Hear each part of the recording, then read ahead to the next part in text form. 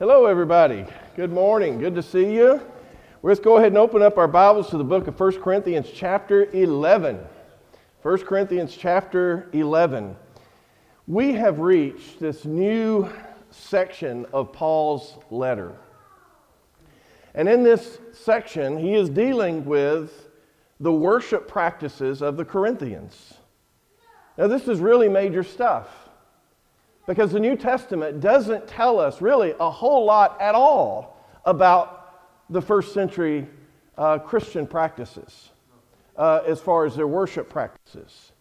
This is the greatest portion that we are given in all of Scripture, and it goes from chapter 11 through chapter 14, and wouldn't you know it, the Corinthians are messing it all up, right? And to be honest with you, we're going to read some of this stuff, and we get it all messed up. The very passage that we're going to be looking at this morning from 1 Corinthians chapter 11, I've heard it debated, I've heard people argue about it, I've heard discussions about it. You know, whether or not should a woman wear a head veil? Can a man wear a hat in worship? Can a woman have short hair? Can a man have long hair? And these are the things that all come right here in 1 Corinthians chapter 11. You may say, yeah, I've heard those discussions before. You ever wondered where they come from and why people are so adamant about them? This is where it comes from. I remember, and this has been a few years ago, these are people who don't even go here anymore or anything else, but there was a man, and he was attacking a young Christian out in the foyer over wearing a hat during the worship assemblies. And so I just stepped in, and he said, you don't believe what the Bible says, that a man is not to have a covering over his head in 1 Corinthians? And I said, well, that same passage says that women are to wear a head covering. And I said, I've never seen your wife wear one. I said, sounds to me like you've got some issues at home before you need to worry about other people. He got mad and he left. Well, folks, that kind of stuff happens. We get very animated about these things. And really it brings the very first thing that we need to understand about 1 Corinthians chapter 11 is he's dealing with these traditions, these long-lasting traditions of Corinth, not of the Corinthian church, but of Corinth as a culture. And the more you understand the culture, the more you understand why Paul says the things he says. Traditions are not bad. In fact, traditions can be good. They can be helpful. In fact, I'll even go on and say they're needed. But a tradition is not a doctrine. And traditions change with culture, and cultures are always changing. Now, you're not going to like this, but there's a lot of things in here, or some things in here anyway, that we're just not going to be able to completely understand. We just can't. If we're going to be honest about Scripture, we have to say that. Because there's certain words that are used. In fact, one is used, it's a generic Greek word, and it can mean husband or wife. In fact, the English Standard Version uses husband and wife and when we read here in a minute. But a lot of other translations just translate it as man or woman. It's all based on the context as to how that word is supposed to be translated. The problem is, Paul just doesn't give us a lot to work off of. And you can make a case for either one of these. The other is the word head. Head is found more than any other word that you're going to find in 1 Corinthians chapter 11. But it's a word that can mean authority, but it can also mean source. So is Paul saying that a man or husband, that he has authority over women or his wife, again, based on context? Or is he saying that man is the source of woman? In other words, out of man, woman was created. And you could make a case for both of these in the text. You really could.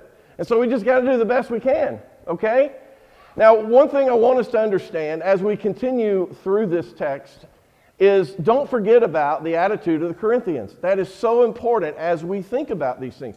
They really believe, many of them believe, that they were spiritually elite.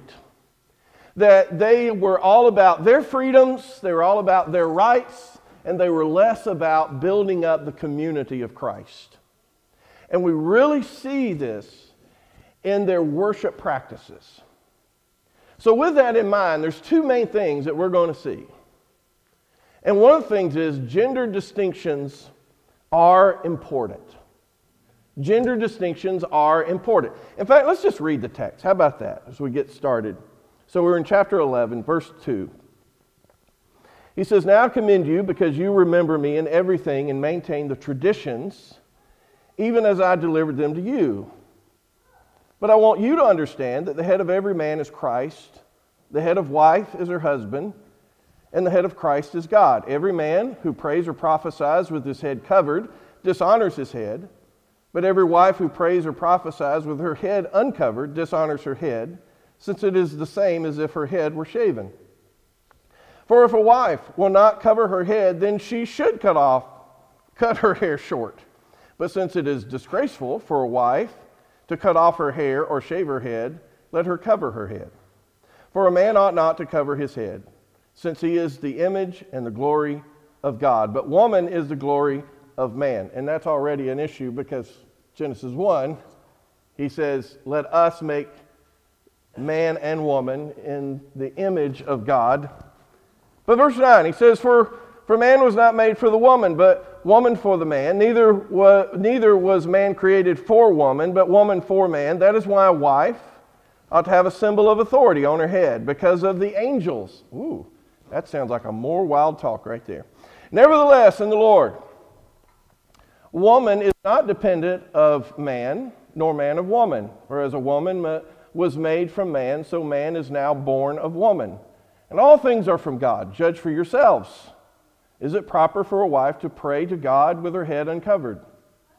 Does not nature itself teach you that if a man wears long hair, it is a disgrace for him?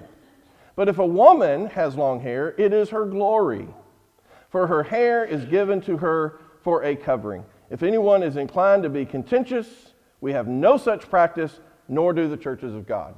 You got it, right? We can just go home. You got it all. He's showing one thing here is these gender distinctions, that this is a good thing. It's important. Paul's advice to the Corinthians is that they should maintain these traditional, symbolic gender distinctions. Not just when you're out in Corinth, but even in your worship assemblies. Now, the church, they had really embraced something that Paul has been teaching the churches. And that is that there is neither male nor female in Christ. He says that they are one. And so what was happening is the women said, hey, we're one, so I don't need this cultural distinction anymore. And so they seem to be throwing this off. Now, this seems like an odd practice to us, isn't it? We live in the Western culture. We just really don't see a lot of this type of thing. But we understand customs, don't we? In fact, we understand that customs change from our country to another country, or from one area to another area. For example, it is a custom, a very important custom, that when you go out to eat and you have a waiter or a waitress, that you tip them. And generally, it's considered 20%. And if you don't tip that person, or you put down a penny, it's considered a sign of disrespect, right?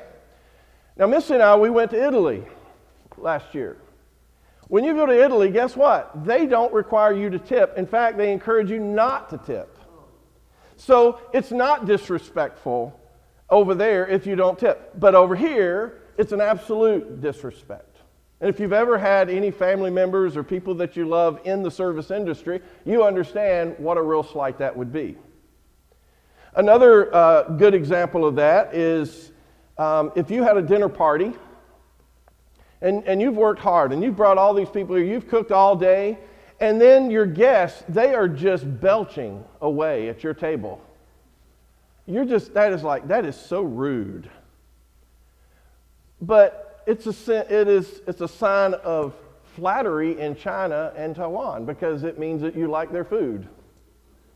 So we can see how customs and traditions can be looked at as a sign of disrespect if we're not careful, or a sign of respect in making sure that we do certain things. Here in the Mediterranean, the ancient Mediterranean culture, it was shameful for a wife not to have her head covered. Loose hair may have been associated with prostitution. Some think that may be what it was. Maybe it was associated with some of the frenzied hair of women in these pagan cults as they got worked up, such as associated with Diogenes and Cybele and Isis. But one thing we know, he says, got to be covered. Now, I did this for a long time. I thought this was about head veils. Got to wear a veil. I don't believe that. For one, Paul never mentions a veil. And for two, it was not custom in Roman and Greek culture for women to wear head veils. I believe he tells us what it's more about in verse 15. The covering comes from a woman's hair. And the hair would be bound up, put up, and it was to be considered a covering for her hair. That's why all of a sudden, you start talking about head coverings, and then all of a sudden they get into all of this about long hair and short hair. There's a reason for that, because this is what the covering had to do with it. Hair too short was closely related to a convicted adulteress in Jewish circles. It was related to the more masculine partner in a lesbian relationship in the Greek culture. And so Paul says, listen, if you're going to have your hair short and it's getting where it's too short, he says you might as well just shave your head. If you're going to be confusing about how you're wearing your hair, he says just shave your head and get it over with. And just act like these other folks where there's confusing signals about your sexuality or your religious commitments. And I think one of the things Paul is saying is that yes, that even though there is neither male nor female, we are all one in Christ Jesus, we're still not angels. We continue to live in a world as people with specific gender identities. Now, our culture is pushing in a different way, right?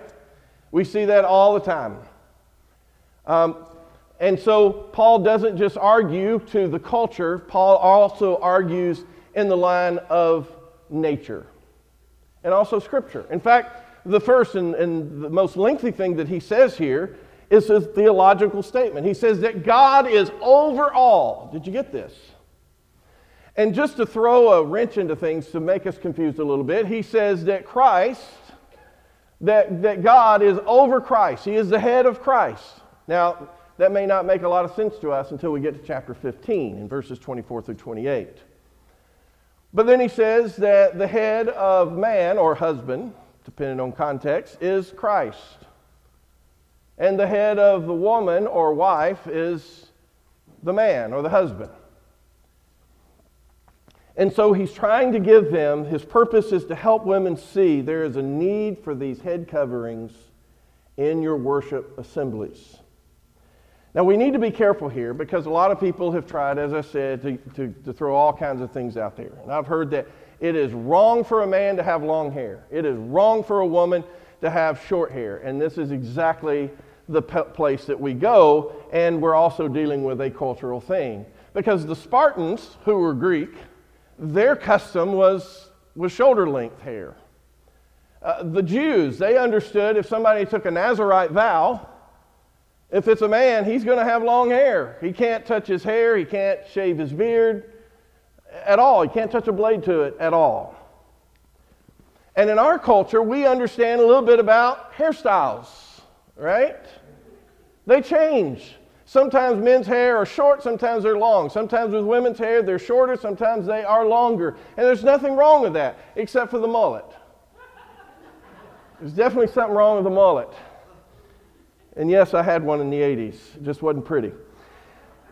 But we, in our culture, we just don't get captured by those things. We don't tell women that it's not a custom that if you go out here in the United States that women are wearing, head coverings, except for certain religious groups, such as the Mennonites. And there is a very small segment of extreme conservative churches of Christ who still require women to wear a head covering. But these are coming from religious groups who are basing it off of 1 Corinthians chapter 11. It's not a cultural thing. It's something that they believe and they've taken out of its cultural setting is what's happening. And it's fine if they want to wear a veil, But no woman should not need to feel like that she has to wear a veil.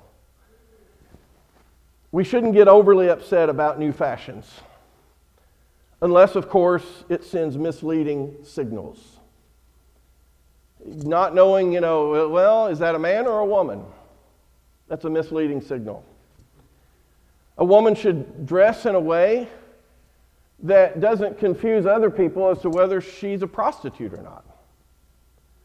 A man should look in a certain way that would not give off signals that suggest that they're not married or that they would be disloyal if they were given a chance. There's certain aspects here that we need to understand.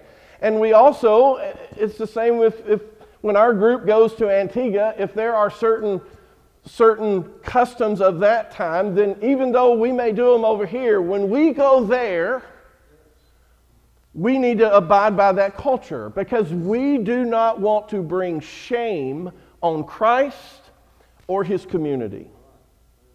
And if you want to know what this is about, that's what it's about. The women were bringing shame on the Christian community because they're throwing off this cultural aspect of who they are, of this gender distinction.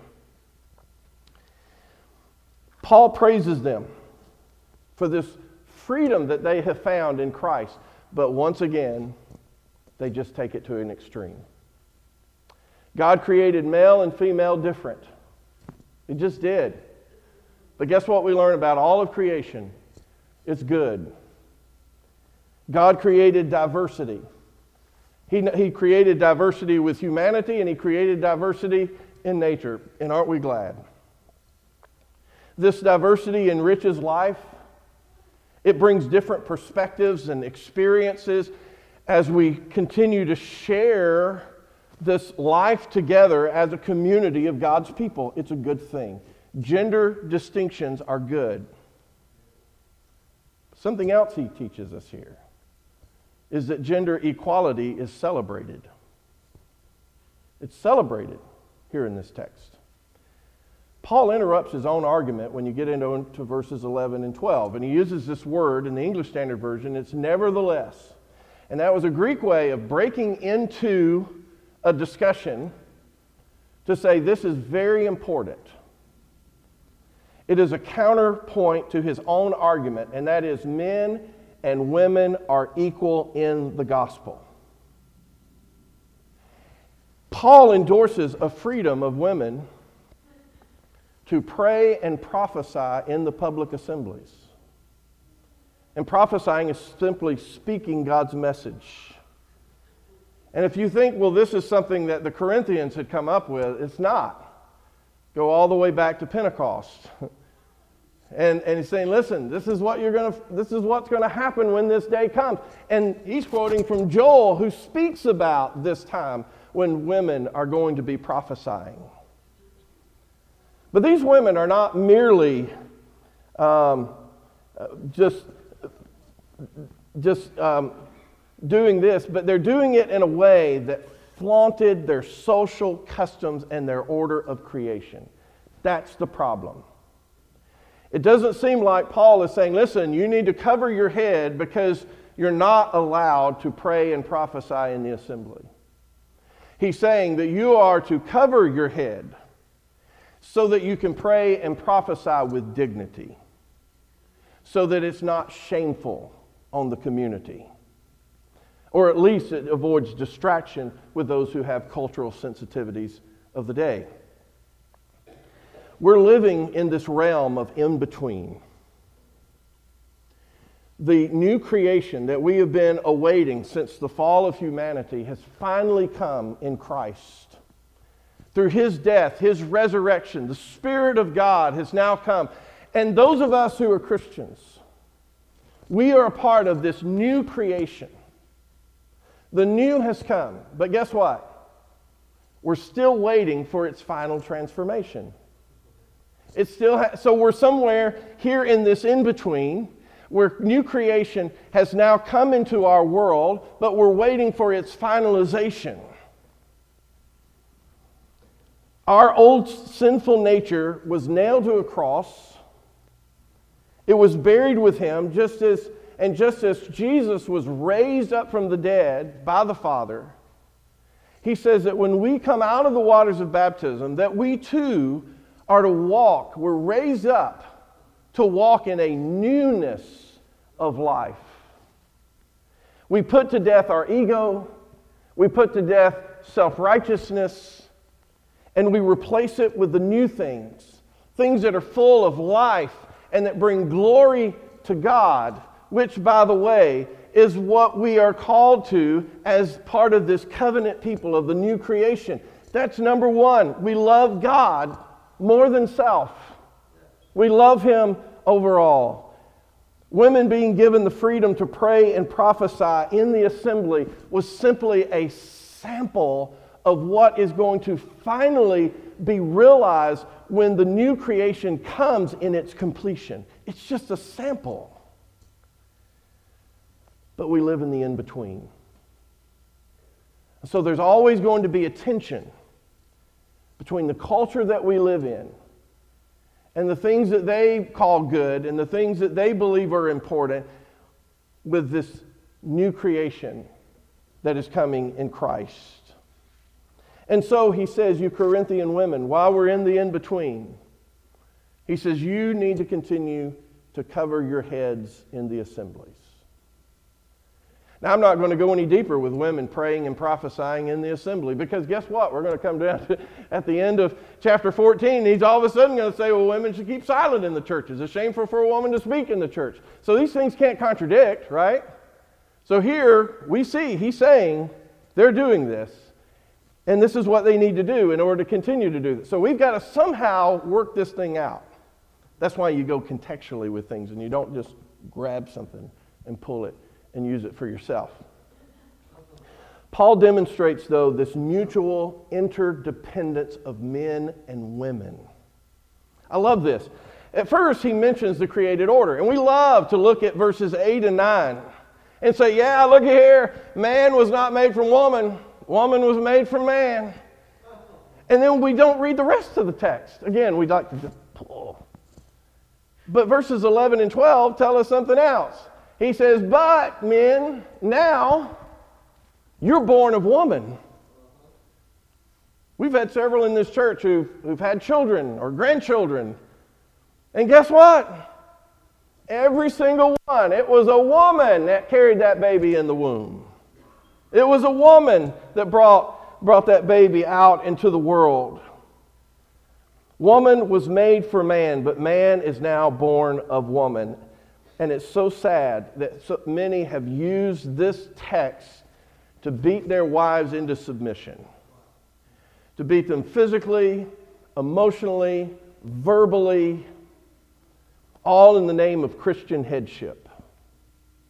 The scriptures are very clear about this headship. And that is, husbands, you are to love your wives as Christ loved the church. He gave himself for it. He nourishes it. He cherishes it. The other extreme that you find are from liberal Christian feminists who are always demanding rights. And I should be able to do whatever I want to do. But what we find is one is not dominant over the other. In fact, what he says in Ephesians chapter 5, right before he begins all of this with husbands and wives, he says that Christians submit to one another. There's a mutual submission that is to happen of all believers. Now later on, we're going to talk about spiritual gifts. And he's going to give this analogy of a human body. And he says spiritual gifts are like, somebody has, it's like having a hand or a foot or a leg or whatever. And then we've got all of these varying parts. Christ is the head. Oh, there's a word we've heard in this text, isn't it? He's the head. But guess what? He says we need every part of the body for it to function. And so it is true when it comes down to male and female. Both are important in the functioning of Christ's church. Christian men and women should work together to bring glory to God, to continue to maintain unity of the faith. And if there's one thing that we've seen through this text, it is this idea that we need to be a unified body of people.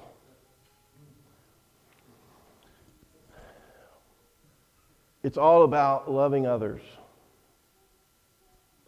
If you're a part of the covenant people of God, if you're a part of the new creation, then you understand that this is our calling. We do not flaunt our freedoms in a way that is disrespectful or divisive within the church.